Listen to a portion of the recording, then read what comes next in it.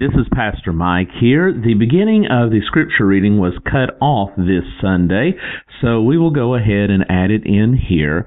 Reading from John chapter 3, starting with verse 1.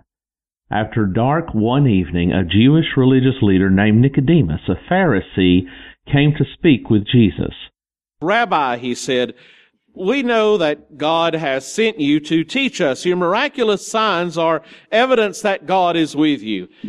And Jesus replied, "I tell you the truth. Unless you are born again, you cannot see the kingdom of God." "Well, what do you mean?" exclaimed Nicodemus. "How can an old man go back into his mother's womb and be born again?" And Jesus replied, "I assure you, no one can enter the kingdom of God without being born of water and the Spirit. Humans can reproduce only human life, but the Holy Spirit gives birth to spiritual life. So don't be surprised when I say you must be born again. The wind blows wherever it wants. Just as you can hear the wind but can't tell where it comes from or where it is going, so you can't explain how people are born of the Spirit." "How are these things possible?" Nicodemus asked. Jesus replied, "You are a respected Jewish teacher, and yet you don't understand these things? I assure you, we tell you what we know and have seen, and yet you won't believe our testimony. But if you don't believe me when I tell you about earthly things, how can you possibly believe if I tell you about heavenly things? No one has ever gone to heaven and returned, but the Son of Man has come down from heaven. And as Moses lifted up the bronze snake on a pole in the wilderness, so the Son of Man must be lifted up, so that everyone who believes in him will have eternal life. For God loved the world so much that he gave his one and only Son, so that everyone who believes in him will not perish, but have eternal life.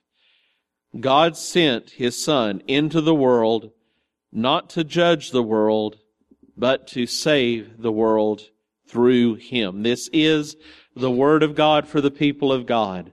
Thanks be to God. The Gospel of John, written, quote, "so that by believing in him, in Jesus, you will have life by the power of his name." This is in John 20:31. John 21 very structured chapters. And John focuses on the signs and wonders that Jesus does. 7 miracles that show that Jesus is the Son of God, is God incarnated in the flesh. And also he includes a number of life-changing encounters, of which we will lift out 4. The first of which is Nicodemus. This is a part of our journey up toward Palm Sunday. These are the 4 individuals that the lectionary lifts out we will be dealing with. Next week will be the woman at the well, but this week, for this encounter with Jesus, we have the Pharisee at midnight. Now, setting the stage for this, in the verses immediately preceding the ones that we read, it says this: because of the miraculous signs, again, John is presenting signs and wonders to show us Jesus' authority.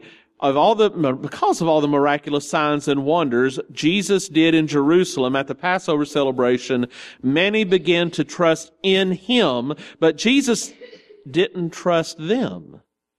Because he knew all about people. No one needed to tell him about human nature, for he knew what was in each person's heart. So at the end of that, he knew what was in each person's heart.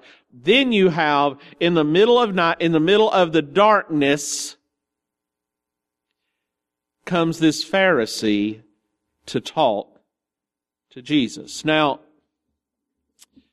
just to give a little background, of course, we think of Nicodemus as being a Pharisee, and the Pharisees were the sort of the populist religious leaders of the day. Let's see how to put this. Let me just leave it on them. The Pharisees were populist religious leaders. They gained their authority by the clarity of their teaching on the law and on the prophets. Now, this is opposed to the Sadducees. And every time I say that now, after listening to a person talk about it, I'm going to hear they were sad, you see? So for you ADD people, that's a way to remember it. And the reason they were sad is, even though they were the cultural elite, even though they controlled the temple and could trace their lineages back to the old priestly caste and had authority through their genealogies, they only followed the first 5 books of the Old Testament. They followed the law of Moses. Have you ever heard of a red letter Christian? You know what that is? Someone who says, well, I love all the Bible, but those red letters are what's special to me. Now, if I stepped on your toes, I'm sorry. I thought I heard a crunch somewhere. The Sadducees were sort of the red letter Israelites. And they said, all of these prophets and all, I'm sure they were good people, but they were not Moses. And who we like is Moses. He gave us the laws. We totaled them up to 613 of them. Those are what we follow in the temple. They didn't believe in resurrection. They didn't believe that the prophets spoke with the same authority as Moses. And there was a big difference. Now, here's the thing. The Pharisees and the Sadducees did not like one another. You could think of them as the Republicans and the Democrats. I'm not going to parse who was who. You could also think of them as the populist leaders and the elite leaders. But they agreed on a few things. One of them, they were tired of all of these so-called messiahs who just seemed to be coming up and stirring up trouble. They hated Rome, but they hated the people that threatened their own personal power more. In other words, politicians.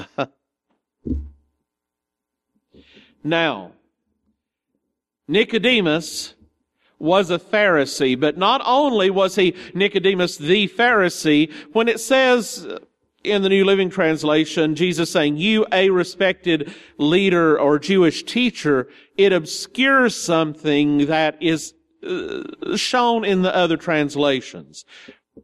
There's the possibility, very strong possibility, that should have been translated, you, the teacher of Israel, know not these things.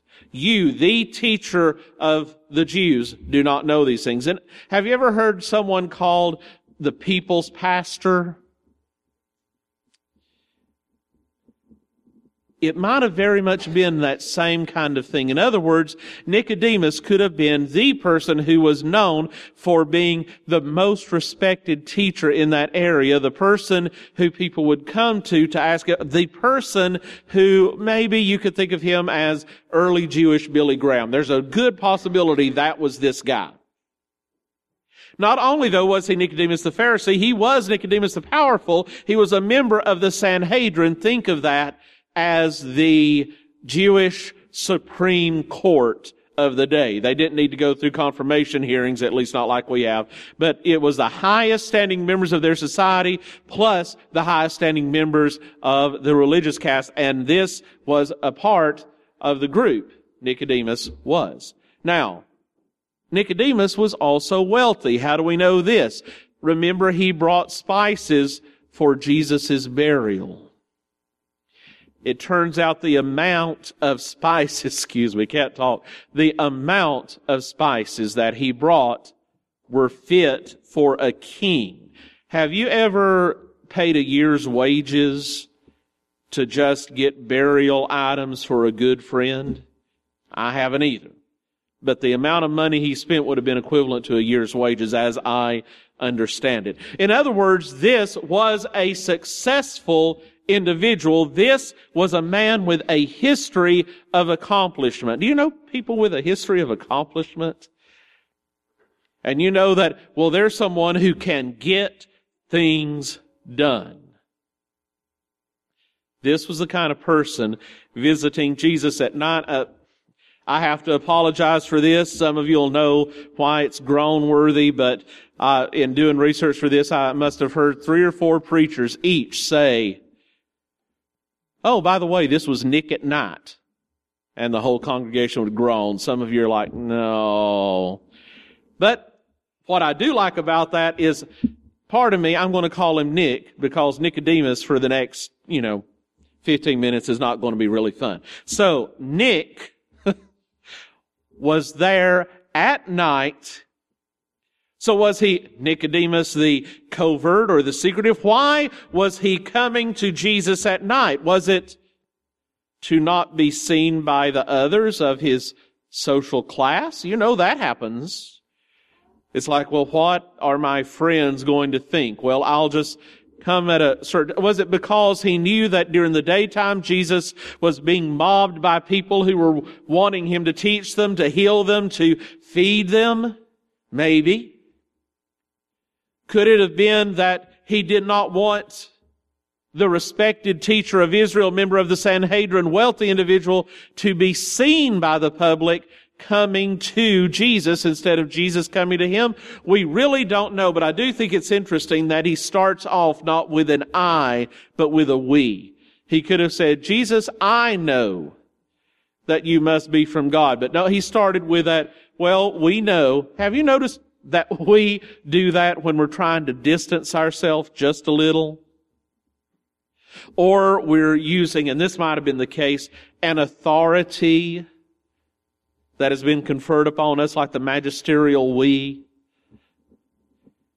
I don't know if I'll get back to it, but notice that Jesus kind of chides him a little by saying, we say of what we speak of what we have seen and understand and know, but if you do not believe what I say when I speak of earthly things, how will you believe when I speak of heavenly things? He takes it from the we down to the I and makes it personal. But there is something we do know. Nicodemus was literally in the dark, and this is in the gospel that starts out by saying light had come into the world, but the darkness basically didn't like it, wanted to get rid of it, eventually put it to death, but it shone forth anyway. So, Nicodemus was definitely unprepared for this encounter with Jesus. I'm sure he thought he was prepared. He had the speech all worked out. "Jesus, we know that you are sent from God." You kind of have the feeling it's rehearsed. And Jesus totally derails the prepared speech.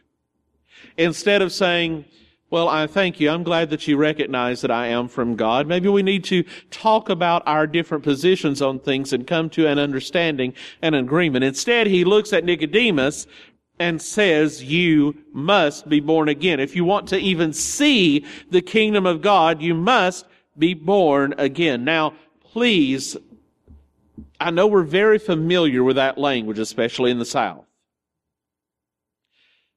But as far as I know, this is the only place where Jesus himself is recorded as having said specifically, "born again." And there's a reason that John would put this conversation with Nicodemus and make sure that that was the first personal encounter he really related as someone outside of Jesus' family. You must be born again. And by the way, that Greek word for born again can also mean, just completely equivalently, could also mean born from above. So Nicodemus could have said, "Well, how is it that I can be born from above?" When I first read this, I kind of thought Nick was dumb. How can a man go back into his mother's womb as an old man? How could I do that? Well, I kind of think he was maybe retreating to humor. Have you noticed that if I'm a little uncomfortable, I try to be funny? You ever notice that? Like a little nervous, I'll become what my mother calls facetious. Overly amusing. Well, I think that maybe Nicodemus was retreating into that, and he took, "Well, you must But, well, how can I do this, Jesus? This makes no sense. But you notice that in the midst of that, there is a definite question, how do I go about this? I mean, there's a bit of the humor, it's buried. He's entered into the figure of speech with Jesus. But remember, this is a man who is very used to accomplishment. This is someone who is an expert on the 613 laws that have been given from Moses. This is someone who would say, yes, I have dedicated my life to the love of learning about God, and I have structured my life so that I am following His laws. If there is some way that I need to be born again or born from above, if you tell me how to do that, Jesus, I will put that on my list. And I'll get right on it. But the thing is, goal-oriented Nick misses the point. Question. During a normal birth, what individual is there that really can contribute nothing to that birth, to that delivery? I was waiting for someone to say the dad, and I was going to say no. But you had it right. The baby. The one who is, what did you contribute to your birth? Nothing.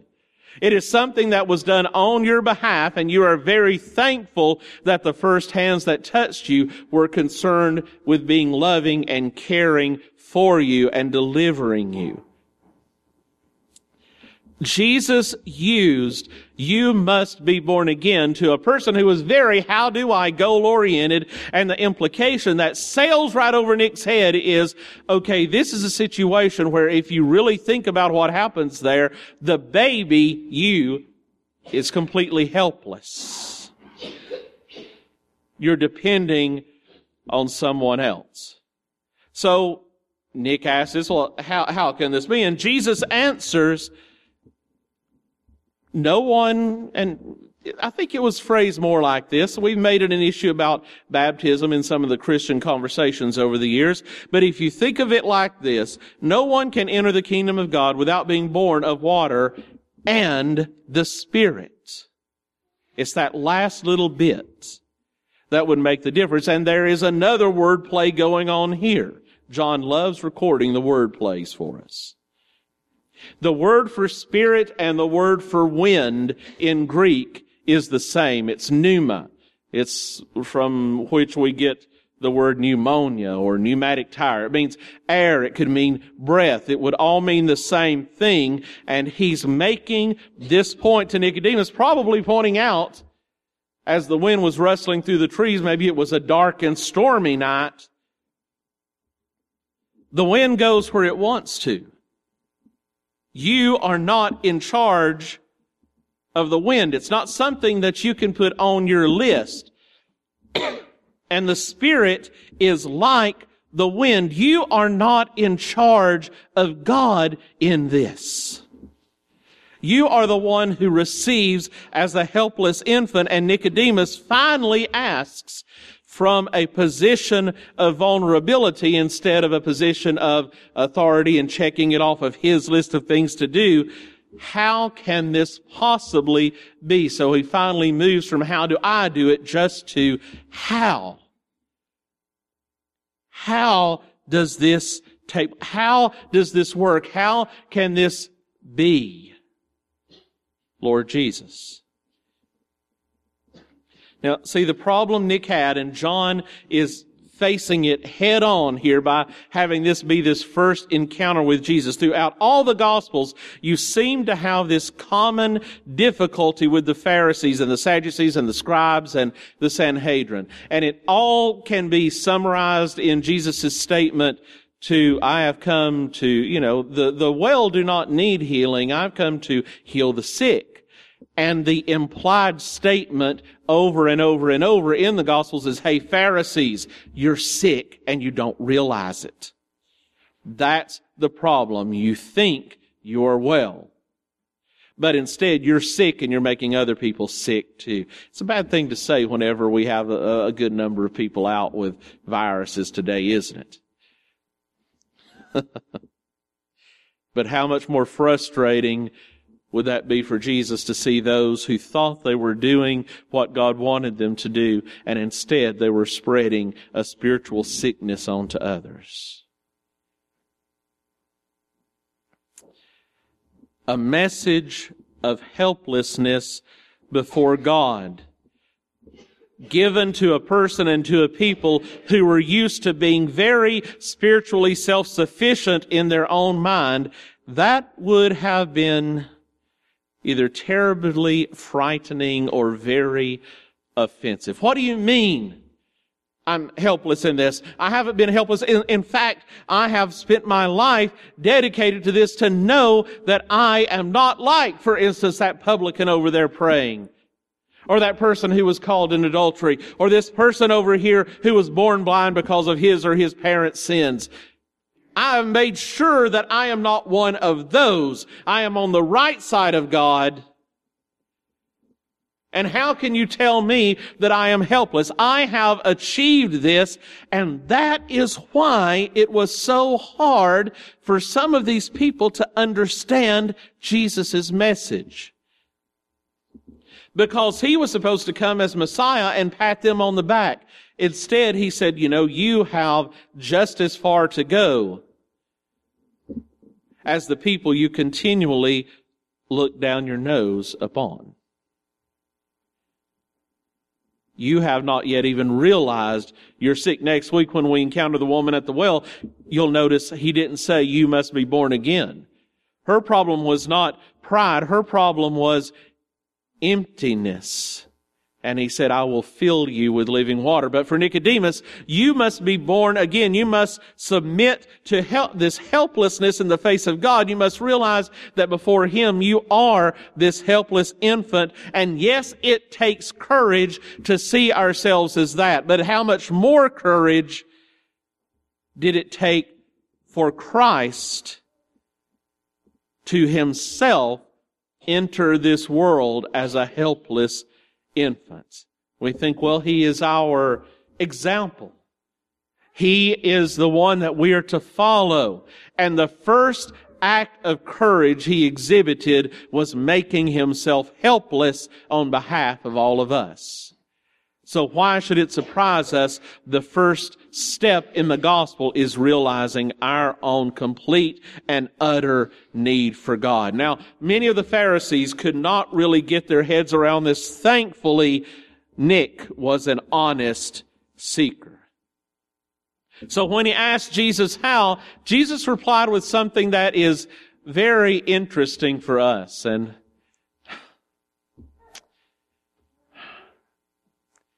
we as newborns in Christ in the manger. Let me just go on. Jesus replied with something that is easy to miss. It is this very quickly done with story in Numbers 21. And I believe we have time. I will read it if that is all right. Then the people of Israel set out from Mount Hor, taking the road to the Red Sea to go around the land of Edom. Now, this is when they were wandering in the wilderness. They had gone through the Red Sea. They had escaped from Egypt, but they wandered 40 years in the wilderness on a trip that should have taken them about 2 weeks. But the people grew impatient with the long journey, and they began to speak against God and Moses. Why have you brought us out of Egypt to die in this wilderness? They complained. Now, they were slaves in Egypt, and they're like, why did you free us? Why have you brought us out here to die? There is nothing to eat here and nothing to drink, and we hate this horrible manna. We hate the food that God is providing. Seems very ungrateful. So the Lord sent poisonous snakes among the people. By the way, have you ever noticed that talk like that is very poisonous and can fill an entire group with venom? Be careful, church. That happens. So the Lord sent poisonous snakes among the people, and many were bitten and died. Then the people came to Moses and cried out, we have sinned by speaking against the Lord. You think? We have sinned by speaking against the Lord and against you. Pray that the Lord will take away the snake. So Moses prayed for the people. Then the Lord told him, make a replica of a poisonous snake and attach it to a pole. All who are bitten and will live if they simply look upon it. So Moses made a snake out of bronze, this material that they use as a part of religious worship. Bronze was significant for that. And attached it to a pole. Then anyone who was bitten by a snake could simply look at that bronze snake and be healed. And Jesus said, just as the serpent was lifted up in the wilderness, so I will be lifted up and draw all people unto myself. Now here's the thing. When I was young in the faith, I was like, why is that snake an image of Christ when the snake in Genesis 3 was the devil? How do I figure that out? And it took a little while, but at least for myself, I think I got it. And maybe this will be your understanding as well. That when Jesus was lifted up on the cross, He was drawing the sin of the world onto Himself. The snake lifted up in the wilderness, this symbol of the poison that the people was speaking, was lifted up. They looked upon it, and in a way, that snake was drawing the poison from them. Jesus on the cross, the sins of the world placed upon Him, in that manner is exactly parallel to that serpent in the wilderness. But the thing is, that wasn't the significant part of the story. The significant part was the people at the base looking up, at the serpent. They didn't have a list. This in the time where there were all the laws being given, this was the one time where it was all you can do is choose to look upon this. Trust that this will bring you healing and you will live.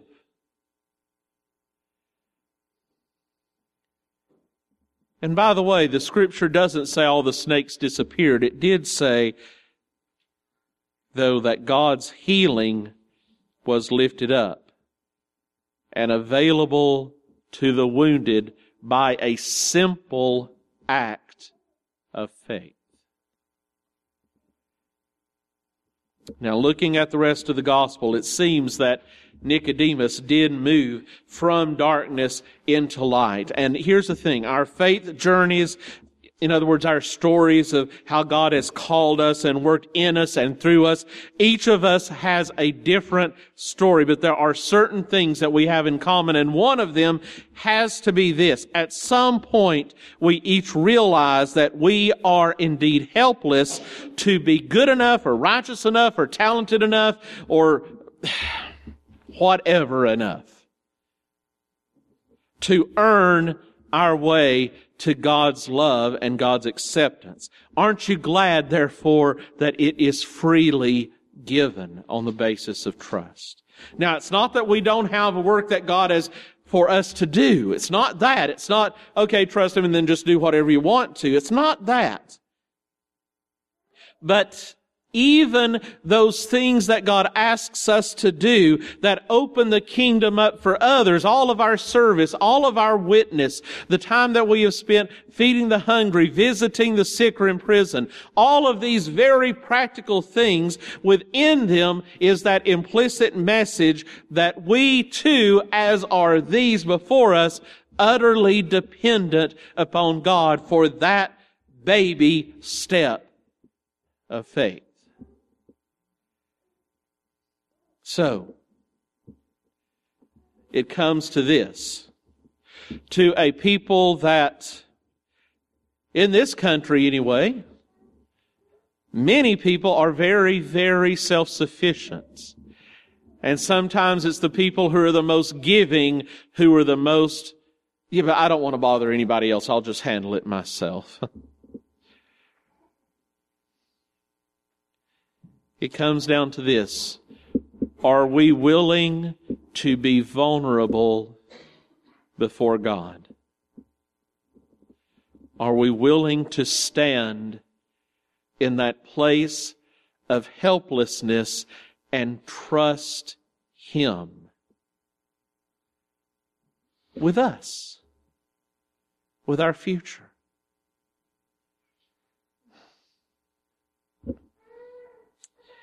God, through Christ, is the one who is lifted up to draw the poison in us out of us, to draw our sins, who bore our sins, who died our death, that we might have eternal life in Him. And before all of the things that are good that we are called to do, there has to be that first step of saying, God, before you, I have nothing really to commend myself. I just simply trust in Jesus. Very simple message when you get down to it. It doesn't make sense to a world based on accomplishment. Doesn't make sense in a world based on authority given by connection. It doesn't really make sense of this world system, but it does say this. When it comes down to it, remember that you are loved so much that God would spread His arms and die.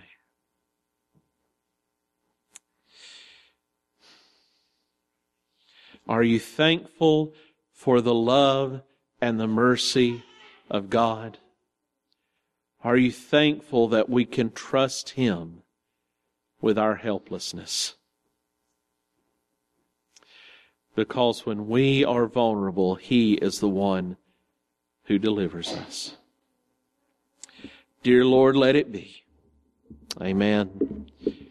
Amen.